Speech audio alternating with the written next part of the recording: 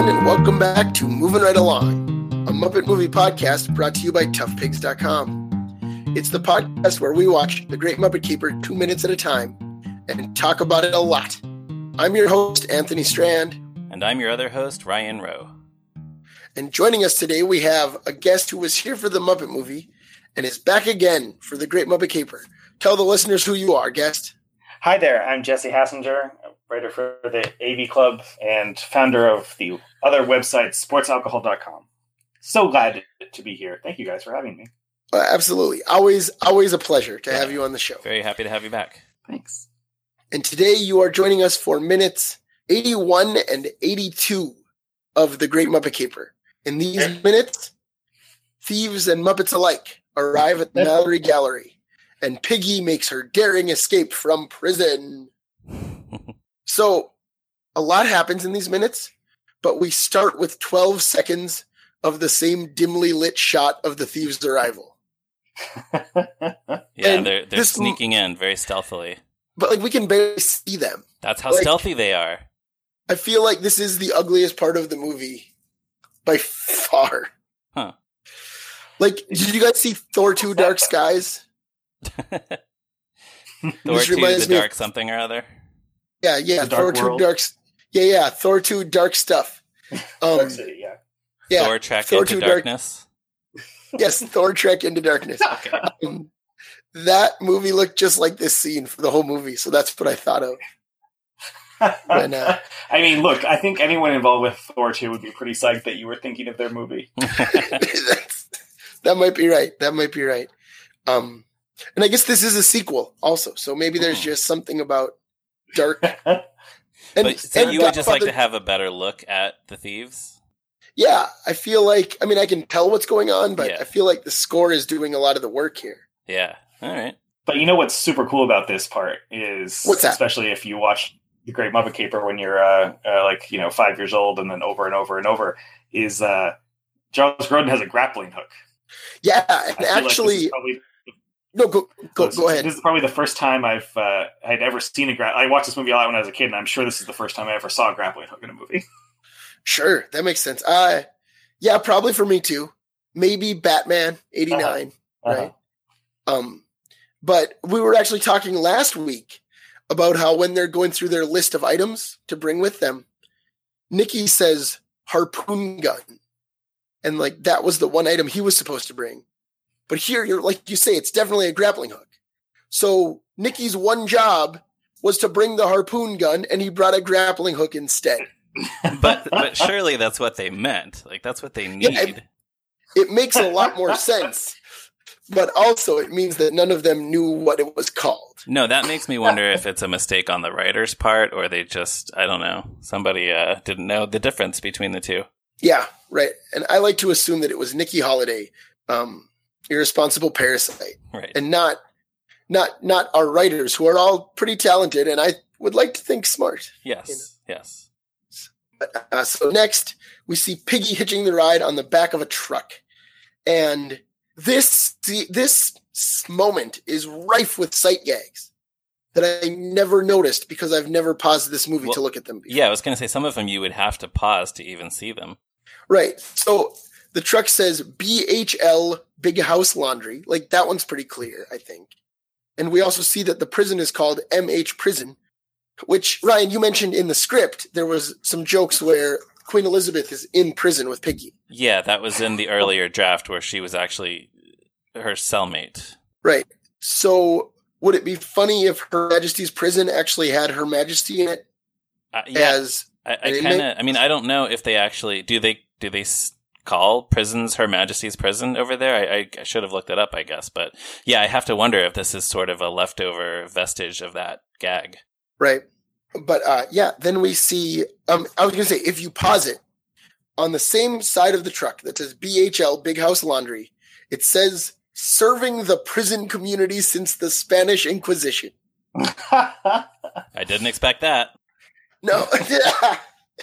Well, it's so great. It's like Golden Age Simpson level screenshot joke stuff, right? Yeah. And in 1981, did they think people were going to be pausing this thing? I mean, I know VCRs were around. Right. certainly they may have known. But it really shows a lot of restraint on their part not to make it the focus of a shot that you can see clearly. They don't do a close-up on it. Right. And even if people use their VCRs, in those days, you couldn't always get a clear freeze frame with a VCR. Like, the image would be jumping and there'd be lines across the screen. Yeah. So, yeah, they weren't... Yeah, this is a very disciplined gag. Right. Well, and then the last one is, as the truck drives away, we see that the address is 1 Starch Street, London. So good. Yeah. It just occurred to me I should have looked up. Did anyone look up on Google Maps to see if there is a 1 Starch Street in London? And we should go there? Or a Starch Street? Yes, we should. Let's see. It does not appear to be the case. Okay. Too bad. So cancel your trip to London, Ryan. All right. Well, you can go still. I don't think this is London, but in Box Trolls, there's a pretty good street gag. You can see if there's a. I forget. It's like the milk turns into it. I don't remember what the gag is. Awesome. You could do a whole tour looking for pun and gag street. Just wandering around London looking for fictional streets. Does anyone know Starch Street? Yeah, that is a really great idea. So, listeners, do that. Send us pictures. Send us your slides. Thank you. I feel like, in terms of, like, again, this being sort of a formative movie for me, in terms of, probably I saw it at a time when I had like 10 movies ever. I feel like, this is certainly the first time I saw a movie where, like, someone breaks out of jail by sneaking in the laundry truck. And then I was thinking, have I ever seen a movie that does that for real? Or have I just seen it in The Great Muppet Caper? And also, I think Naked Gun 33 and a third, or they at least allude to it. I don't know if he actually gets out that way.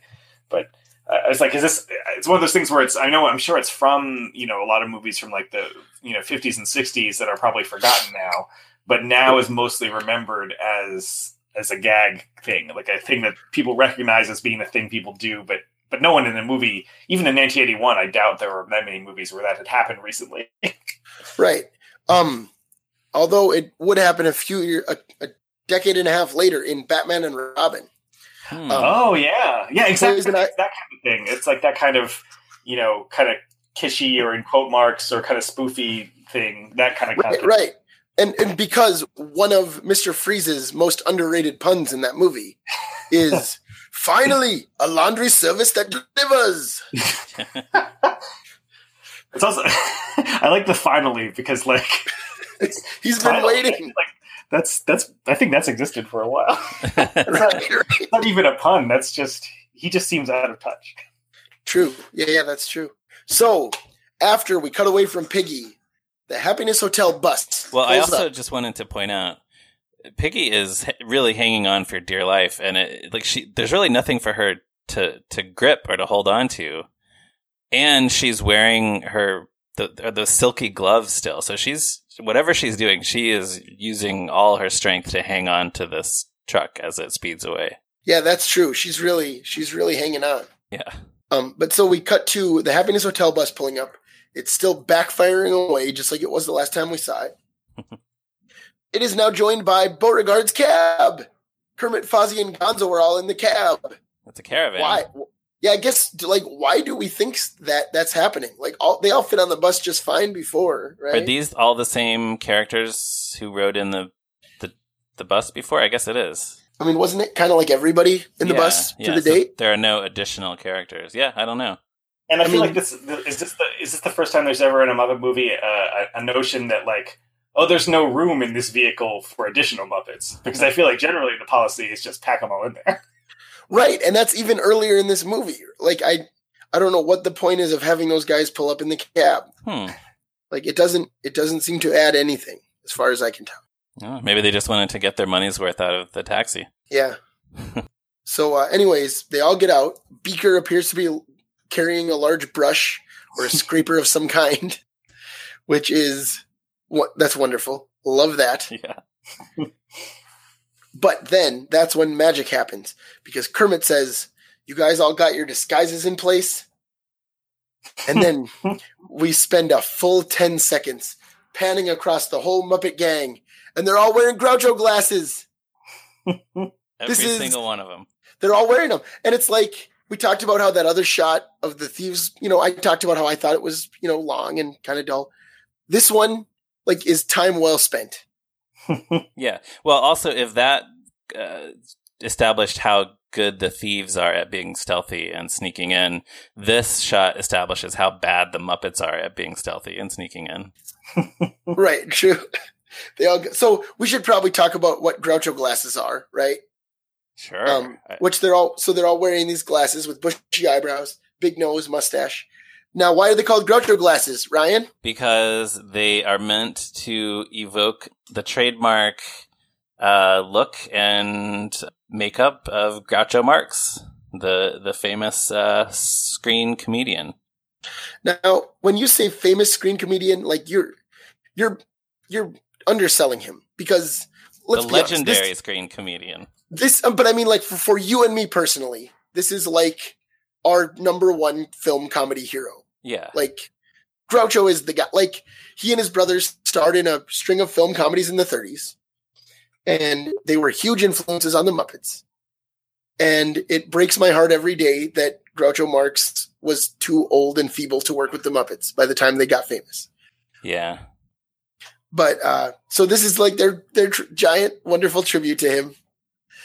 Yeah, and I guess there might be people out there who don't know, but he, in all the Marx Brothers movies, he wore glasses. I guess those were his real glasses. But then he had these painted on grease paint eyebrows and mustache, which had started when he was a stage actor, which I guess sort of normally you wouldn't see an actor on the movie screen using such obviously fake makeup, but yeah, that's where that came from. So that was his trademark. Yeah, and then eventually he grew a real mustache, and it was never the same. Yes, but at some point, I don't know when these novelty glasses emerged as just a thing that are everywhere and everybody kind of knows what they are. But yeah, Groucho glasses. I didn't source this further, but the Wikipedia page for them says the 1940s. Okay, so while he was still at his peak, which seems plausible. Yeah. They don't feel like something that would have been an innovation of 1971 or something. Right. If that happened now, though, he would get a royalty, but I'm sure he never did. Right. Also, they've done this before. I mean, I can think of at least one occasion, which is in the Muppet movie, where Fozzie first appears on the stage at the El Sleazo, and he's wearing Groucho glasses. Well, that's what I was going to say, is that this is basically the bicycle scene all over again. Right. In the first movie, we got one Muppet in Groucho glasses, and now we get every Muppet in Groucho glasses. Including Kermit, who does not actually have a nose. A lot of them don't have noses. Janice doesn't have a nose. Right. Who else? I feel like there must be others. And including the Swedish Chef, who already has fuzzy eyebrows and a mustache. That's true. Oh man, it's just lovely. What a great thing. So the other thing I meant to say is, on the Wikipedia page for Groucho glasses, they are apparently also known as beagle pusses. What? I guess because beagles have big noses. I don't know. Huh. All right. But most people don't call them that. They call them Groucho glasses or funny nose glasses. Yes. So then we watch the security guards patrol around for a while to build some tension. And Gonzo breaks that tension with his now signature move of taking a flash photograph. That's pretty good. Yep. Not very sneaky, but funny. No, they are bad for it. They are bad at sneaking around. So Kermit asks Rolf for the blowtorch, and Rolf says, "Who said anything about a blowtorch?" And here's the thing. Rolf is 100% right. The blowtorch was not on the list of items that they prepared. No, there was nothing nearly that practical on their checklist. Right. So why is Kermit being serious now? Why didn't he bring it up in the room while they were planning? Instead of a bag of chickens. Yes. I mean, Rolf, or why didn't, I guess Rolf was paying more attention than Kermit was, right? To the planning. I guess so. Kermit's got a lot on his mind. Yeah, I mean, he got to kiss Miss Piggy. He got mesh marks all over his face. Yeah, he's distracted. He had a lot going on. But some of the Muppets did bring items to use. 2 Jerry Nelson characters, specifically. Right? Lou Zealand brought paper towels, and Floyd brought hot mustard, thinking that maybe it would eat through iron bars. Yes. Those both are 2 of my favorite things, actually, in the whole movie. Like, reliably, especially when I was in high school, if someone, like, blurted out, I brought the paper towels, I got some paper towels, whatever he says, in a moment, especially if you're supposed to be quiet, I would reliably lose it and laugh very hard, because it always made me laugh really hard. I love New Zealand. Like, I feel like he's feels like he is often thinking on a different level, even from the kind of normal levels of Muppet zaniness, which I appreciate.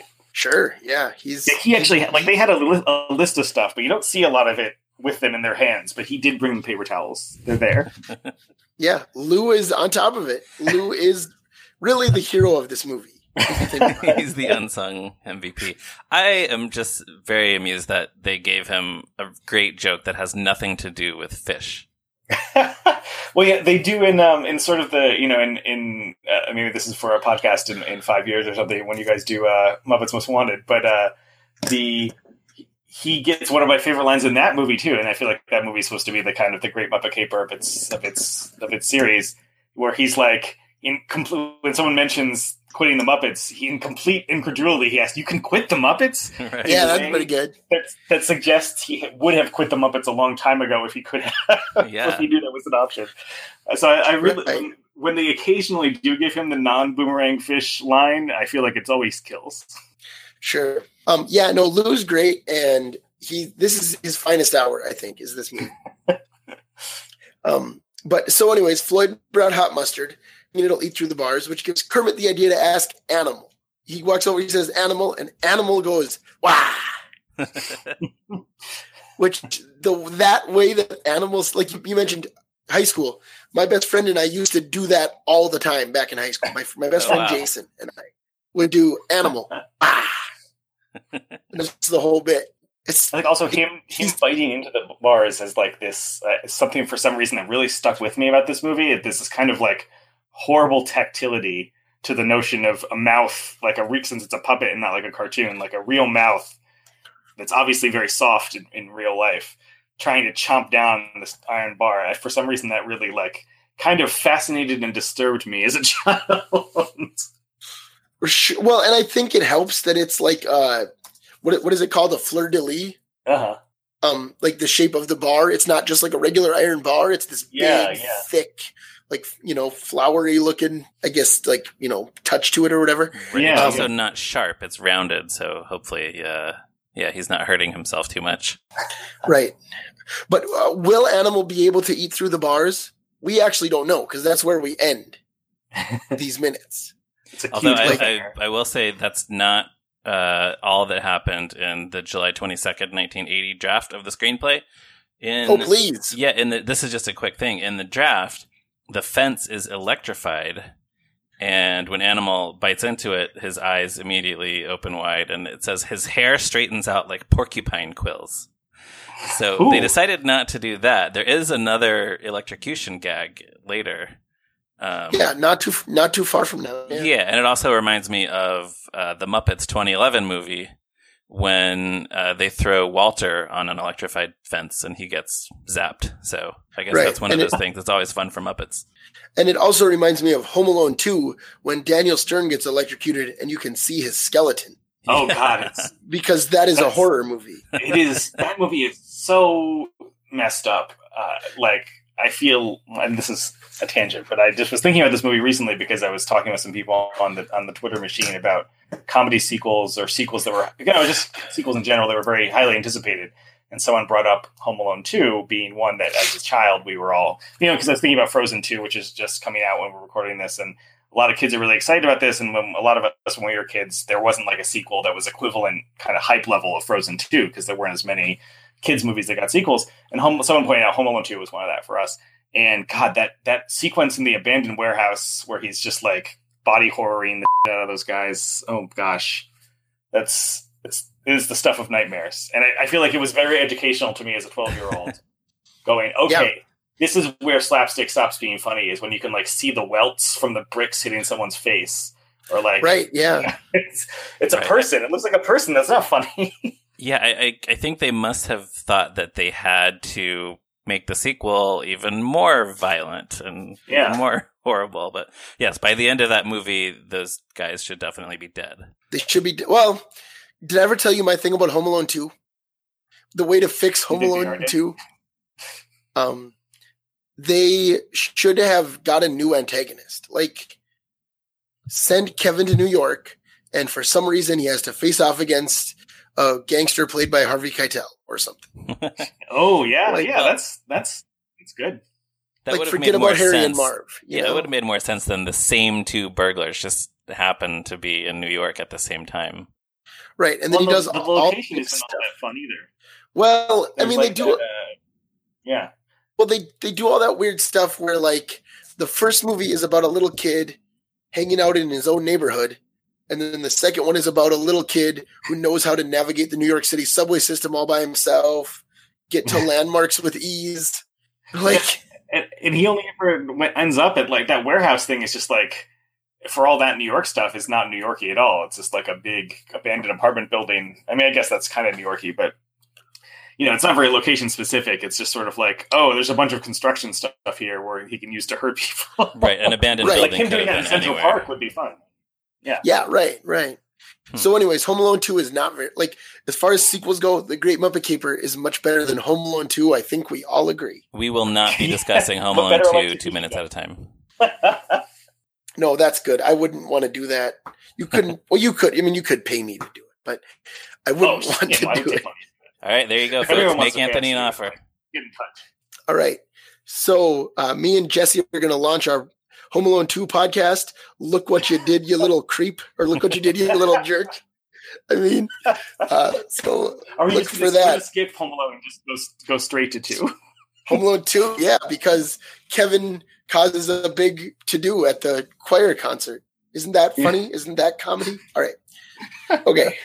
So anyways, one thing we like to do at the end of the podcast, rather than discuss other random movies for 5 minutes, is to talk about. So Jesse, what you mentioned, this was a favorite as a kid. Do you remember the first time you saw it, and where would you rank it among the other Muppet movies?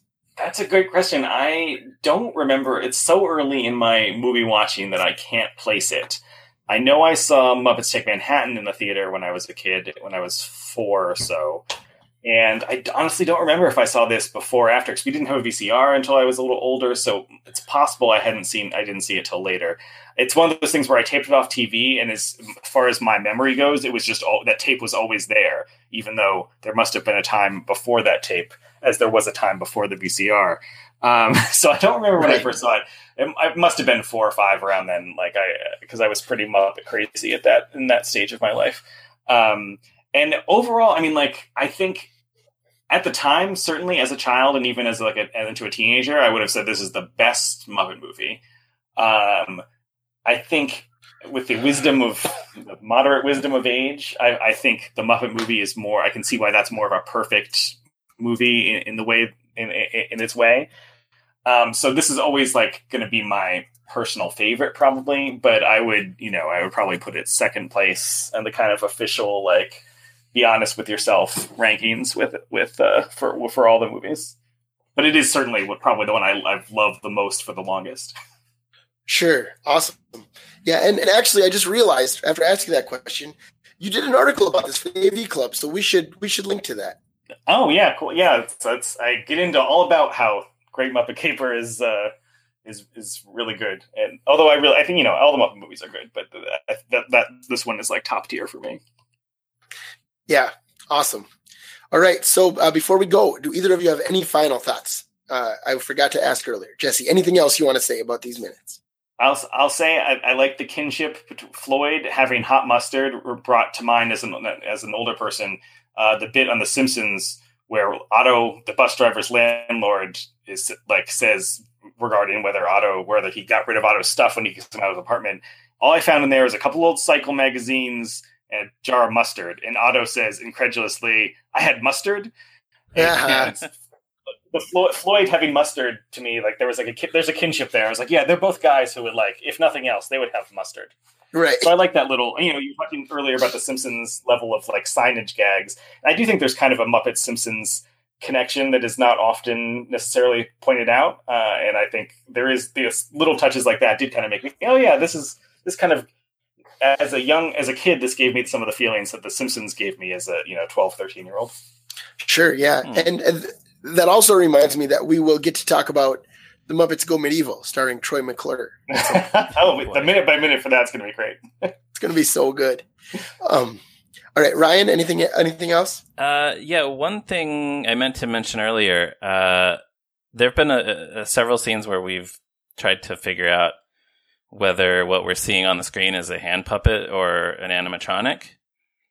And looking at the shot where Piggy is riding away on the laundry truck, I would assume that that's an animatronic because we see her whole body. She's on a car that's moving away, but she's moving very smoothly, and like she's even doing this kind of scrunchy face.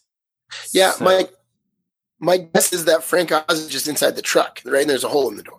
Yeah, I mean that would be an uncomfortable angle for him, but that's nothing new for a Muppet performer, right? But because to me, she looks so natural that right. And you know what else? The windows are blacked out. So yeah, so he's hidden inside just on the other side of that door. Yeah, that's my guess. There you go. And then the other thing, I had a couple of notes on the Mallory Gallery. I don't think we mentioned the sign on the gate outside says Mallory Gallery. Don't try it; you'll be torn to shreds. Oh, that's pretty good. Yeah, so another fun sign gag. Although I do like the idea that a museum defines itself entirely by like no trespassing, stay out, whereas museums are generally very welcoming to the public. Yes. Well, they have a lot of expensive stuff in there, so that's true. The exterior shots here were filmed on October 21st, 1980. The Mallory Gallery exterior is actually a house in Hertfordshire, England. It's a really big house, but people do live there. The grounds around it are open to the public as a park, so that's another thing to look for on your trip to the London area. And other movies that have filmed there include the 1989 Batman, Harry Potter and the Goblet of Fire, The King's Speech, and not Home Alone 2, but another great sequel, Agent Cody Banks 2. So the next time you watch that movie, and I'm sure you watch it regularly, be sure to look for this house. At the next Banks-a-thon, yeah. Yes. Well, I mean, it would make sense to go see that because the subtitle of Agent Cody Banks 2 is Destination London. Aha. So that's what we'll be doing when we go there. London will also be our destination. Indeed. It's a sequel that delivers everything it promises. Agent Cody Banks and the Destination London. Right, exactly. What more could you ask for? I don't know. Yeah, that's all. I think some kind of great Muppet caper is what I would ask for, I think. Yeah. Anthony Anderson was in that movie. He's probably having a good time. I'm sure he enjoyed the paycheck. I'm sure he did. All right. So that brings us down to the end. Thanks everyone for listening. You can check out toughpigs.com on the internet, Facebook, Twitter, all over the place. You can follow me on Twitter at Zeppo Marxist, one of Groucho's brothers. You can follow Ryan at @Ryan_Rowe. And Jesse, where can our listeners find you online? You can find me at @RockMarooned. If you like the movie Wonderful. Jerry. Or if you don't. I had no idea it was a reference to anything. It's not, Jerry is like a movie that it's not like I rewatch all the time, but I really like the phrase. It's a good one. Sure. And you will often find Jesse and us and going around and around on Twitter about a bunch of nonsense. It's great. All right. So everyone, thanks again. Give us a positive review on Apple Podcasts or wherever you listen to podcasts, and tell all your friends to listen to the show. And join us again next week for another episode of Moving Right Along. Goodbye. Goodbye. Bye.